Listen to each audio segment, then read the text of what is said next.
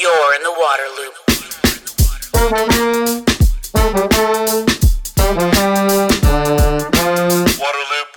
Water loop. Hey, this is Travis with Waterloop. I want to tell you a story about High Sierra Showerheads, who I'm proud to have as a sponsor of this podcast, particularly because they make incredibly water-efficient showerheads. I've talked with owner David Malcolm about growing up in California, learning about the importance of water and energy efficiency from his father. David has been designing high-efficiency nozzles for agriculture and golf courses for the past 30 years. The golf course people actually came to him wanting a nozzle that produced a uniform spray but was water efficient. So David went in and designed a nozzle that explodes a low pressure stream of water into a shower of large, powerful droplets. David actually thought this would make a great showerhead, and that's how High Sierra Showerheads was born. And nobody has their nozzle technology. It's patented, and you get a great shower while saving water. Use promo code WATERLOOP for 20% off at highsierrashowerheads.com. Waterloop. Welcome to Waterloop. This is Travis. Probably the most looked forward podcast episode I've ever had personally here. I am joined by Jaimal Yogis. He is author of a number of incredible books that I've read a while ago. I have Saltwater Buddha here. He wrote The Fear Project, All Our Waves Are Water, and recently a children's book here, Mop Rides the Waves of Life. So, Jaimal, I'm so glad to get to have a conversation with you.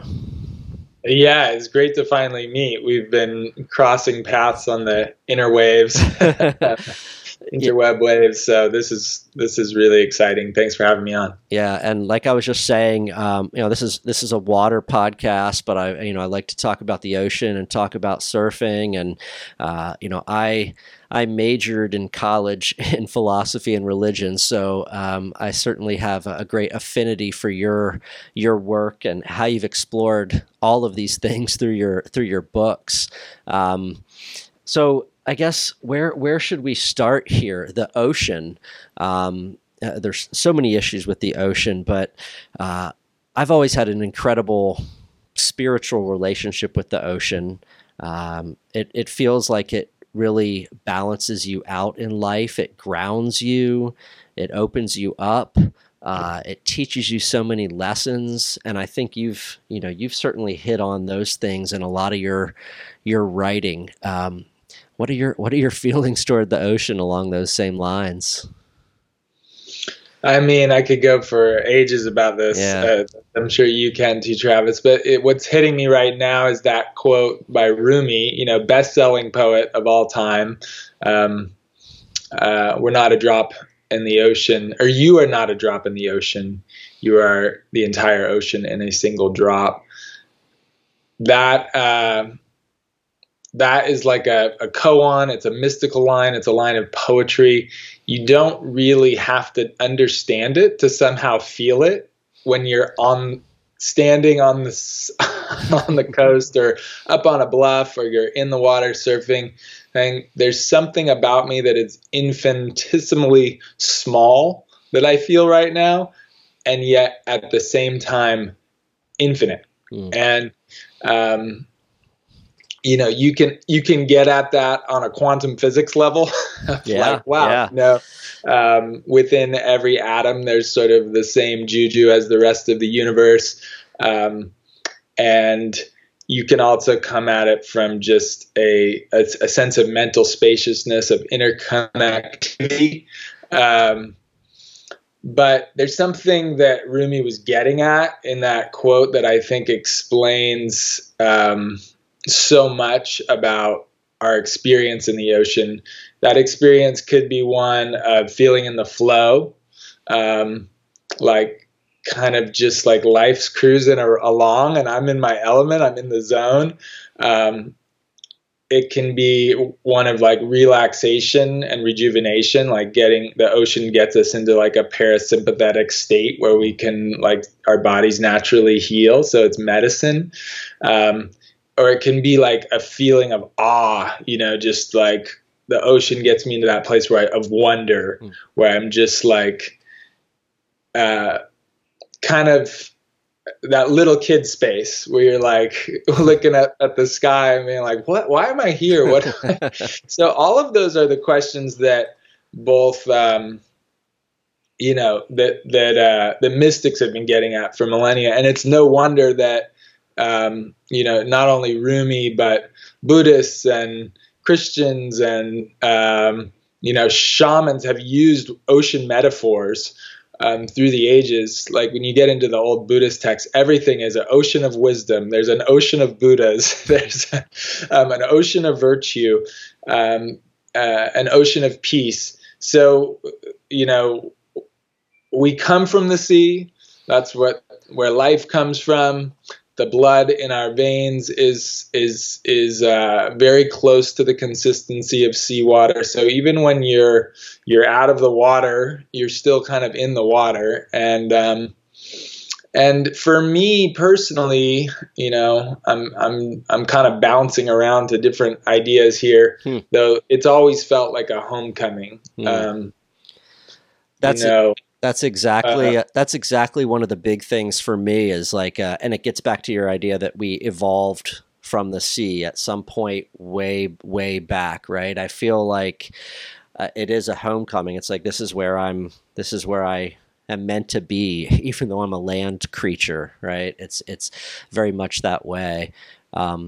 One of the things with the ocean and surfing and meditation is there's these experiences that are hard to verbalize, and it's hard to put into words and articulate. And it's one of the things I've always appreciated about your books is it's like, yes, those are thoughts or feelings, emotions, experiences I've had, but are so hard to articulate. And even if you articulate them, it's hard for people to fully grasp unless they've had that experience themselves, right? Like that stoke you get from surfing, that place you meld into when you're meditating. These are things that you can try to explain, but you have to have that experience almost to really understand. Yeah, it's a good metaphor for or for spiritual practice, because you can talk about like what it feels like to meditate, just like you could talk about what an apple tastes like to someone who's never tasted an apple. They're never going to get from your explanation what the flavor of an apple is and what the experience is of that crunch and that crispness. You're never going to get the feeling of what it is to ride a wave through language. You have to ride a wave. And it's totally ineffable. It's something that is full body. You're completely present. It's spiraling molecules, domino affecting of, in numerous spirals that have crossed the whole ocean. They're tripping over each other to make this peeling, spiral effect that is at once looks solid, and yet it is actually just energy moving through this medium of ocean. And you're riding that energy, which is the memory of wind that, was pushed into these molecules, and literally, because energy will stay in motion, just traveled for thousands of miles, and you're riding that peak. How can you explain that in words? I think it's been funny that I really landed in the place of trying to describe that, and I will always fall back on poets. My books, I'm always grabbing from poets, and because I think you need a kind of language that goes beyond the linear. I'm thinking of Philip Larkin when you were talking and said you're a philosophy and religion major, because he has one of my favorite quotes. If I were called in to construct a religion, I should make use of water. Wow. I don't think I've heard that one, or I don't recall even getting that in your book. That's awesome. Yeah, and it really gets at that point that like there's something, religions we use ritual and symbolism to create this theater that allows you to get into that place of awe.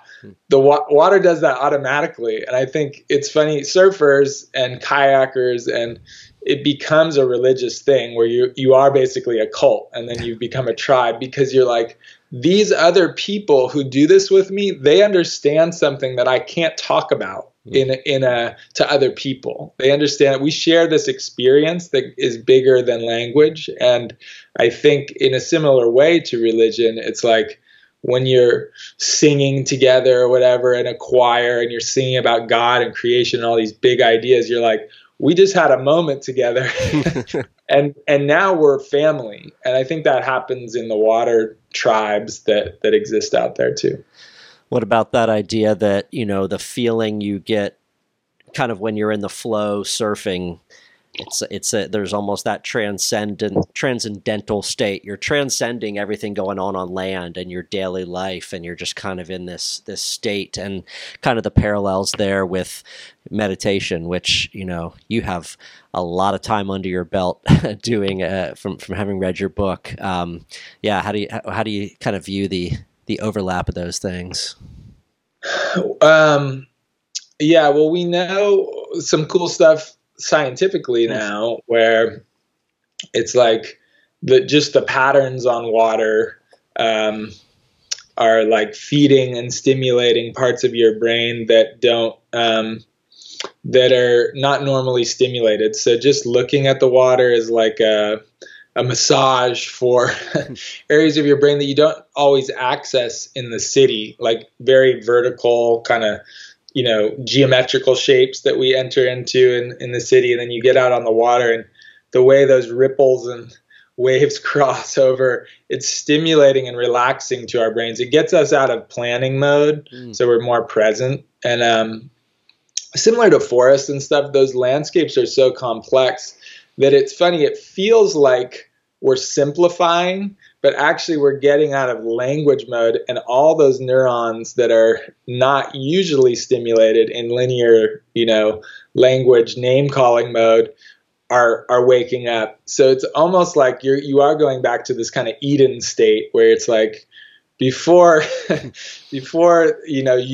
and bad, before you ate of the fruit of knowledge, you were in this state of kind of presence, and the ocean allows for that. And that I think one of the reasons the water is so attractive is that to get into that state just from following your breath in meditation, it can take a little more work, because when you sit down to meditate, you may know this, Travis, it's like in the beginning, you're like, my mind's just churning out gibberish. I can't focus because you haven't trained it to. And so it takes a little more discipline to be like, I'm going to be still for 30 minutes or an hour or 10 days. And similar states will arrive as drifting in the water. They're different, but there's some similarities in the types of presence and getting out of the typical ways that we identify self and other through language, or we identify ourselves in time through like, I'm doing this now and I will be on a schedule the rest of the day. So, I mean, and those states are so valuable for our creativity, for just getting out of stress, for feeling joy, because, language is wonderful, and you need to know where you are on the map to drive around and have a schedule to be a being in the world. But it's not necessarily your true state.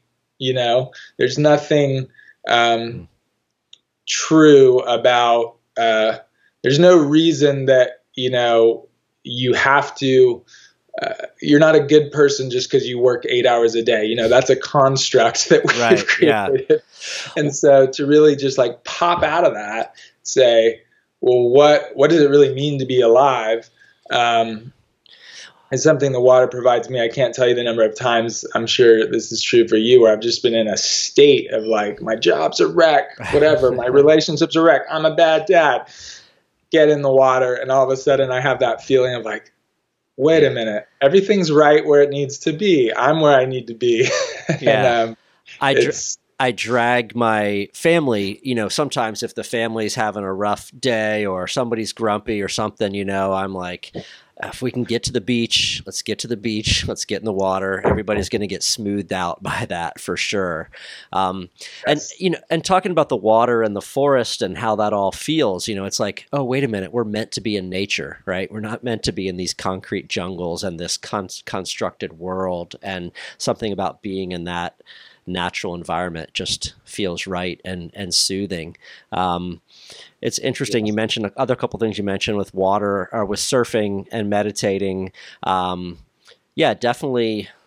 Even if I'm doing just a 20 or 30 minute kind of sit, right? Like the first 10 minutes are kind of rough and choppy and struggling. And then you kind of find that place a little bit more. And sometimes it's like that surfing too, where I'm grumpy about something, I'm stressed about something. I feel like, oh, I've got this with me in the water. I'm going to have I'm not going to have a great time today. Why am I like this? And then it disappears in a similar kind of fashion, And then one other thing that I think I mentioned this maybe on Twitter and tagged you a couple years ago. I find myself out there in the ocean sometimes on a choppy day or a big day, scrambling around, trying to find the spot to sit, and I'm moving in and I'm moving out and I'm getting all agitated. And I'm like, this is the monkey mind right now, right? This is my mind. I have to, just like meditating, I have to just, let me just sit here and be calm and go with the flow. So some good lessons there. Yeah, I'm with you. I mean, no matter how long I've been doing this, I still get in the water sometimes. If it's good and it's crowded, I'm like, I got to get my quota of waves. And and you can find yourself on a gorgeous day doing the thing that you love, being like agitated or angry. And I think that's a good time to practice actual mindfulness in the water, where you can be like, hey, what if I actually just watch the light on the water while I sit here? What if I actually follow my breath? Or a practice in expectations. This goes back to the Buddha's idea of like, we suffer because of our incessant desires. So it's like our incessant desires for things to be another way than they are right now. So our failure to just accept feelings that we're having. And so surfing's a perfect metaphor for that, because it's like you get one wave, you're super stoked, and then you're like, oh, I got to get another one. And it's like, then if someone's in your way, they all of a sudden become an enemy or an obstacle. All those things are natural. And you as a human being, I think, have to say, well, this is fun. I can get into my competition mindset. That's okay. But as soon as it starts to turn on you and create suffering, you can catch yourself and be like, oh, what if I lower my expectations right now to just being in the water? Like, that's my goal of this session right now. Or one wave. Like, I'm going to get one wave. And so I play with that sometimes, those like expectation models. Because really what we're talking about, I think, with like water releasing us into freedom, is we're getting out of like our usual mental grooves. So like the groove of judgment of ourselves, or the groove of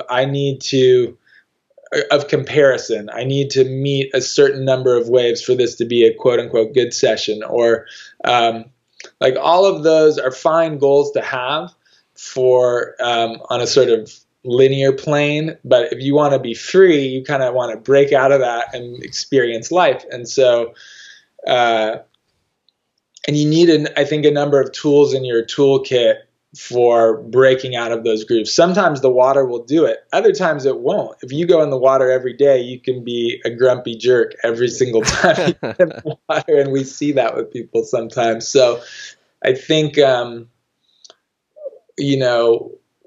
mindfulness practice and a nature practice can really support each other, because sometimes you're like, I'm doing my 15 minutes a day of meditation, and that becomes like just another thing to check off the list in the day, and it becomes kind of dry. And then sometimes you surf every day, or maybe you mountain bike every day, and you're like, now this is becoming a chore, or it's becoming like a thing where I just am competing with other people and it's not freeing. And so you kind of use, but then you go out surfing, if your meditation practices become a little like stale, and you're like, oh, now I feel present and joyful. I'm like a little kid. I'm in beginner's mind. This is fun and playful. And you can take that experience and be like, oh, maybe I'll bring that into my sit of just like, I'm just going to sit here. And what is it like to breathe right now? Like, this is a curious experience. My body breathes on its own. My heart beats on its own. So you get back into like a beginner's mind place rather than this is a good sit. This is a bad sit. This is a good surf. This is a bad surf. So water's really powerful in breaking us out of those grooves, but sometimes you gotta, shake it up. Yeah, I appreciate a lot of what you said, but especially about that expectations piece. I think I struggle with that, with getting expectations too high for something, or taking things too hard when my expectations aren't met. When something goes a different way, I'm just like crushed by it. So I've just very recently been like, I need to try to keep it a little more balanced and level. Over this past summer, my 9-year-old really kind of took to surfing and enjoyed it and everything like that. And there's been times where we go and, you know this, the surf sinks. It's just not good. It's windy, it's mushy, whatever. And he starts to get agitated. He's like, why do we bring this stupid board? And I'm like, try to explain how the ocean works, right? Like, we get what the ocean gives us. A lot of times you're going to be frustrated as heck out there. But it's better to do the work of taking your board and not need it than to not bring your board and need having it. So trying to work on expectations with him as well, which is, you have 3 kids. Is that right? It's all part of it. Yeah. Well, first of all, kudos for getting your 9-year-old in the water, because it's not. I mean, I have 3, and we live until recently. We're in San Francisco in the cold water, and I tried so hard to get them all into it, and we've had our moments, but where they're into it. But usually we have to get in the warm water, and it's challenging though. It's a challenging sport. You gotta get beat up a little bit. You gotta. It doesn't happen instantly where you're just like up and doing it. So I think as parents, we got to use those expectations on ourselves too, to be like, hey, I made it down here to the beach. I always try when I'm getting my 3 guys in their wetsuits. Like, if we all get in our wetsuits and we make it to the sand, I'm like, without a huge tantrum, I'm like, that right there is a success. If we then catch one wave, that's like really great. So I try to keep expectations low, but it's funny. We do that with our kids, like where we'll say like, oh, we'll help them manage their expectations, but then we don't always do it with ourselves, which I think is interesting, where it's like, if we don't meet certain goals at work, we're so hard on ourselves or whatever. And I don't know, I'd love to hear from you too, because I work on this constantly. Is like, you need to have high standards for yourself to do quality work. You can't just be like, oh, I don't care, I have low expectations and I'll just do this, because that'll be bad work. But you also can't get in this state of like self-judgment and criticism where you're just suffering through work, and also your creativity is limited because you're so judgmental. So I think for me, there's like that mantra I get to in the Fear Project. I don't know if you remember, but there's a prepare, flow, prepare, let go.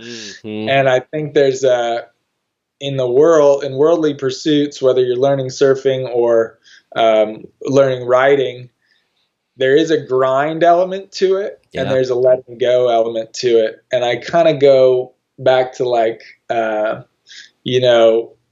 calligraphy or martial arts, where it's like, it's so disciplined. You have to really just repeat in order to find total relaxation and freedom. And so, but I think along the way, that hand opening and closing is sort of like power, like, right. power, is constant. It's like the human condition. You're totally right. That's very much how it is. You work hard, you prepare, you learn, you study, you practice, you put in all this work, and then at some point you have to realize, I've done all that. It is what it is now, and this is the product of it, and I have to let it be. I did all of that. I have to I have to accept I put in a tremendous effort. There is no perfection necessarily, right? And right. you just kind of go with that. I mean, circling back to fatherhood and parenthood, it's definitely some of the same things. I think I probably beat myself up more about, trying to be this great parent and father, and holding myself to these standards and being super critical of falling short, Yeah. And instead of being like, it's not always my fault that one of the kids gets upset about something or misbehaves, or that's not on me. That's them to some degree. And so it's trying to find that balance of doing my best as a parent, accepting what I've done, trying to do better, but letting it be also. Yeah, no, I'm in the same boat. I mean, I've been thinking about it recently. I was actually talking about this with my kids the other day, that we have, our boys are 4, 7, and 8. So there's lots of conflict. Like they fight with each other. They get along great. They fight. It's constant. And so, all of us get into the red zone of like frustration and anger with each other multiple times a day. Before being a dad, I probably had one of those moments every 4 months where I was like, I'm like heated up about this. It's literally went from 0 times a day on average to 20. And so I think at the end of the day, to feel like, did I do right? Yeah. Like there is, you have to kind of breathe and be like, okay, my intention here, my baseline is I love these kids so much. Yeah. I'm trying my best. And so I try to remember that, I'm never going to be perfect. And as long as I really am my intention is love, and I'm telling them that I'm going to mess up just like they do. And be compassionate with myself as I'm compassionate with them. Like they get to snap all the time and kick each other. And I'm like, okay, here, learn that lesson. I still love you. But me, if I snap and I'm like, I'm so frustrated. Right. I'm so hard on myself because I shouldn't be there, but I think, I don't know about you. I feel like I need to be as compassionate with myself as I am with them. Of like, we're all learning riding these emotional waves, and there's no like standard for this is the way to act in this moment, because everything's fluid with kids. Like sometimes they need a really soft approach, like, hey, you're amazing, you can do this. And sometimes they need like, you're gonna get in the water, buddy, because we committed to this, and like you're not turning around. And you don't know which one is going to be the right one at that moment. And so it's trial and error. And I think it's a hard job. It's a wonderful job. No, exactly. It's amazing how I feel so similar. I have a 9 and 12-year-old, 2 boys. So yep, battles and love, right? It's like all going on at the same time. And yeah, that the moments of agitation that come, right? It's just like, wow, it's crazy. And I going to the philosophical way, you've done all this big, deep thinking and meditating and been around the world and on these incredible retreats and hung out with monks. And, there's this head in the clouds, feet on the ground dilemma, right? You're like, That's something I've always kind of struggled with, or, talked to a lot of people about, right? You have this very spiritual world that's all just energy and molecules, and let's just meditate and be the universe. But then you have the reality of this world we've constructed, and kids, and it's like trying to have both of those experiences in life is certainly interesting.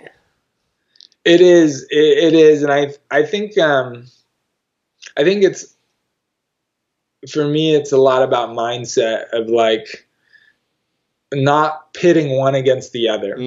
It's all the same path, and like if we were monks in a monastery, you and me, Travis, and we had taken all that out and said we're just gonna focus on meditating this life. Yeah. And if we had a good teacher, and this is what all the stories are like for monks, is like they create all these challenges for you. No, you can't just like sit in the cave and zone out. Like, you're gonna build a house right now, or like we're gonna put obstacles in your way to get you to not attach to one state or another. Like, the state of bliss is temporary. It happens in meditation. It's a beautiful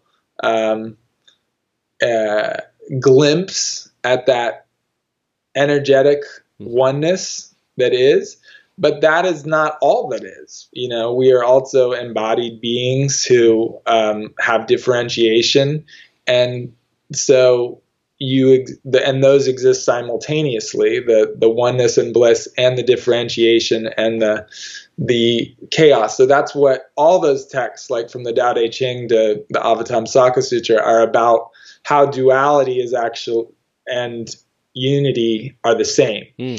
And so what I think about is, in life as dads or as business people, or we don't need a guru poking us and being like, hey, we have that. Stop meditating. You got to cook me lunch. We have our kids, and we have these innumerable challenges, and all of those challenges are our way of integrating and finding flow within the chaos.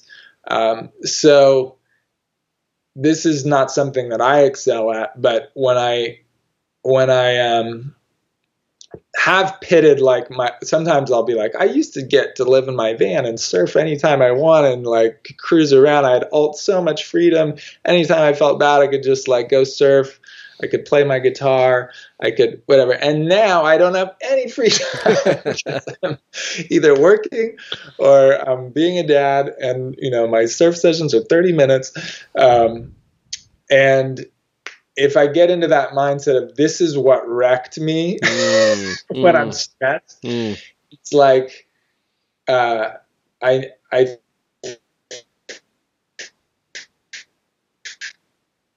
get into the mindset of, this is my greatest growth opportunity and my greatest teacher. And because things were pretty cruisy and happy for me, these challenges are the most important thing that are allowing me to become, in the Buddhist sense, like a bodhisattva, where I'm not just concerned with my own personal bliss and able to access that. I'm concerned that nobody's free until we all can wake up to a larger reality of compassion and love. And so fatherhood, I think, or parenthood is really like, it's the ultimate, it's an amazing spiritual process, and it's good because it's difficult. And so that's the mindset that I don't always have. I can conjure it on a podcast. Well, right. No, totally. It's helpful. Yeah, we sit and we gripe about the grind of parenthood, but like those moments, those glimpses of bliss, or those real moments of bliss, there's nothing like them, right? Like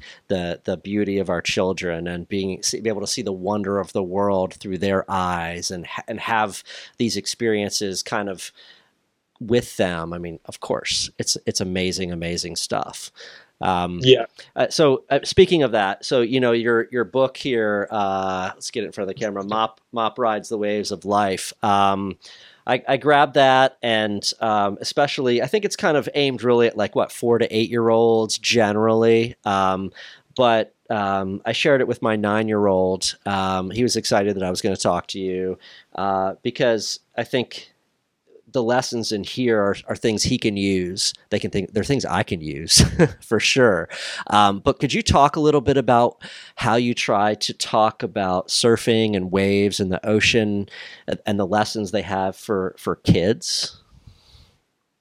Yeah, I mean, I think it's great that it's a picture book because when you just talk about like, oh, an emotional wave for a kid, it's sort of abstract. Like, what are you really talking about? And the fact that waves are passing in the ocean. I think I would sometimes refer to those things before having written MOP in picture books. And I think it went over their heads. I mean, pun intended with the duck dive. But yeah, when I got that down on MOP evolved just organically. I wasn't thinking, oh, now I'm going to write a mindfulness kids book about surfing. I just love to doodle, and I was drawing waves, and it's kind of a nice meditative practice for me. And drew a kid with curly hair, and I was like, I really like this character. The way this kid looks, and I started drawing him on more waves, and then and that evolved into a storybook. Then I was like, oh, maybe I'll try to publish this. And I think I didn't know, honestly, how it would go over with my kids. But it was cool because right when the galleys came in and we had like the full color PDF and Matt Allen, the illustrator, also made a coloring book. It was right when COVID hit. Oh. And so we were all locked down all of a sudden. And then I had this tool of a coloring book. And so we were, in homeschool there, and they were coloring, mopping, duck diving, the wave of fear, sadness, and anger. And I wasn't really talking about the concepts much. They were just coloring, and they knew the story. But then, like, a week into quarantine, like, everybody was raging mad and fighting a lot and just going nuts. And I had started hanging their pictures up on the wall of Mop duck diving those emotions. And just one day during a fight, I was like, hey, look at Mop. Like, you're in a wave, and it's going to pass. So just wait a beat, before you hit your brother or whatever. And our oldest was like, no, it's not going to pass. I'm going to be angry at him forever. And he heard him say it. And I was like, forever? Really? And he laughed. And then the anger broke. And so all through like the 3 months of that end of homeschool, I kept those pictures up.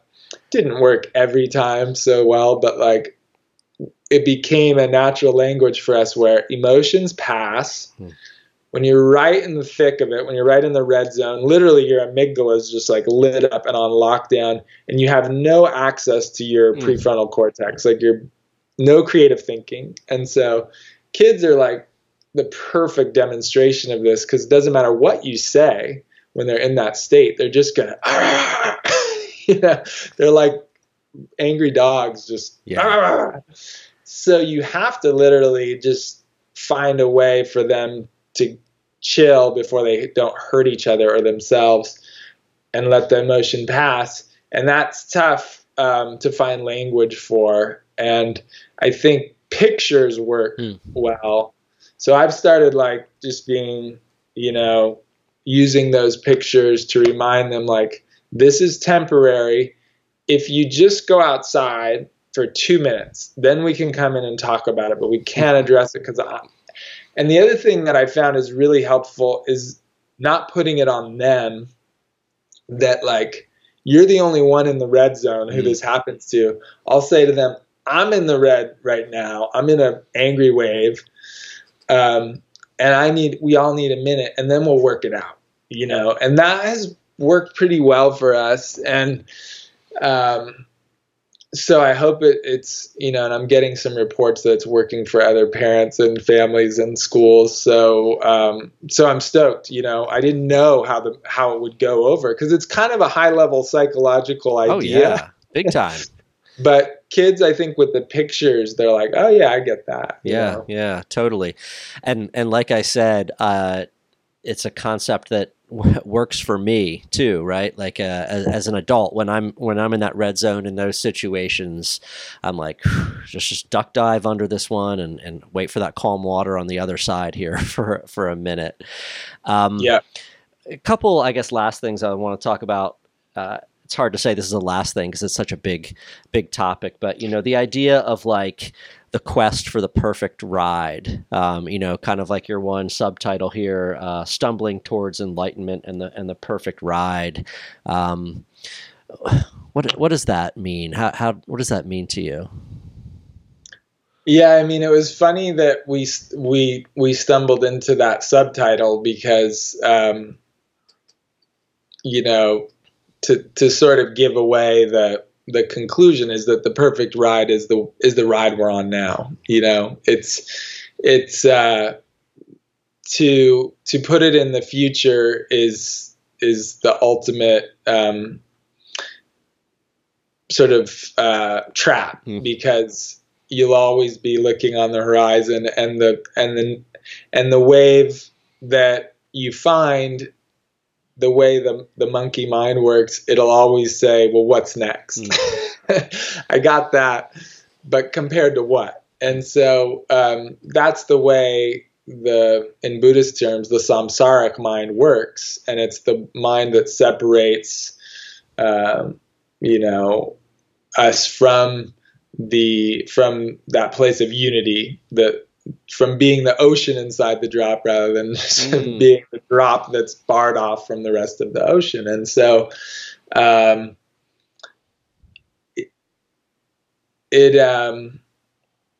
it's the ultimate, what we were talking about earlier is, I think it's easy to get into a place where you say, okay, well, the ultimate ride is what I'm on, the wave I'm on now, so I'm just going to give up goal setting or give up trying to find like a sweet wave. And that's not what I'm saying is true, but I'm saying that somehow that you can hold both, and realizing that seeking, if you're seeking and putting the perfect ride out there on the horizon, it'll always be just over that horizon. Yeah. Over that horizon. But if, you're like, well, I right now has all the fullness of, I have access to the fullness of the ocean, because the ocean is inside me. I'm already there. So I can enjoy the sort of playfulness of this smaller minded me that just wants to like stoke out and compare and be like, I want to learn how to do get a better tube. But really seeing that self or that mind as one that's almost like a movie you're watching, where you're like, I can enjoy this movie and be like stoked that Bruce Willis like saved the day. But if he doesn't, it's no big deal. Right. Because I'm connected to something bigger all the time. Like if I have to shut off this movie halfway through, whatever, it's like it's all good. It's all good, and it's always all good. The perfect ride is now. And within that, I can play around in this, place of that humans have constructed, where there's all these rules of what's good and what's awesome, and how famous are you, and that's like the playground of our reality that you can choose to engage with on any level. But I think the metaphor of that yogis and Buddhists use a lot is the one of dream. Like if you're in a nightmare and you don't know you're dreaming, you are terrified. But if you're in a nightmare or a dream and you realize you're dreaming, you're free. You're like, this is still kind of weird. I'm in this dream and there's this monster, but I'm not scared. And they say that is the feeling of true enlightenment, is that it's not that things aren't important and maybe the other characters on your dream, you can help them, but you're still, the world is still there, but you see through it in a way, and you can be playful about it. And so yeah, I don't know if that makes any sense at all. It absolutely does. It absolutely does. Totally.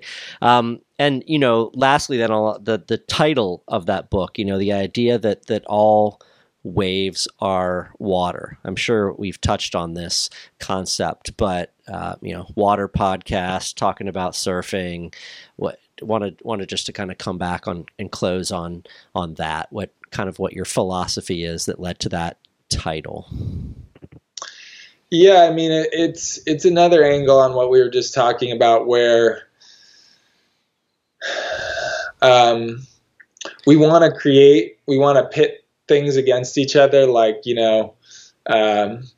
everything's in the flow, except Donald Trump, everything is, and we want to judge our feelings too, of like, these feelings are blissful and groovy, and this feeling it's not part of the sea, and what All Our Waves Are Water, that title is getting at, is really like that feeling of, actually, you can embrace it all, because whether you're talking, and on multiple levels, like in your meditation, you might say, this is a bad meditation, I'm feeling really jealous or guilty or but there's a switch that can happen where you say, well, but this anger or this guilt or this jealousy actually has the same basic source. It's like, it's energy moving around.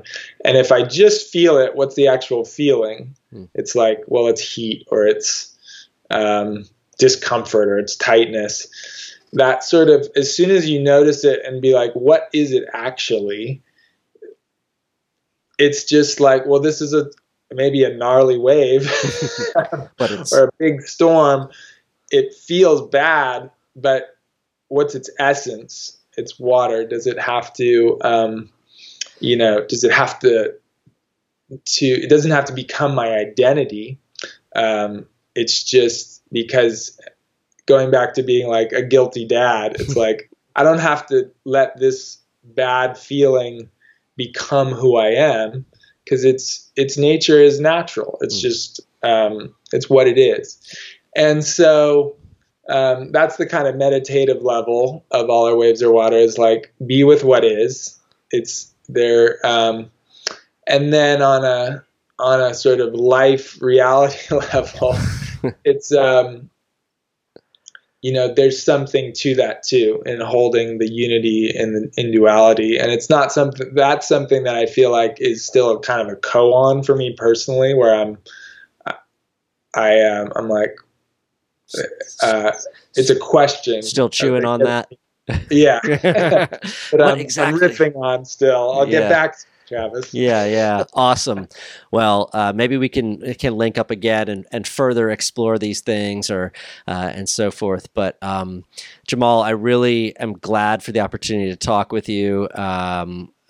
Hopefully one day this can be in person and we can sit around and talk forever, catch some waves, who knows what. But really grateful for your time and your perspective. And you, this was like a therapy session for me. You just planted a bunch of seeds and things I'm going to circle back on and work on. So I appreciate it so much.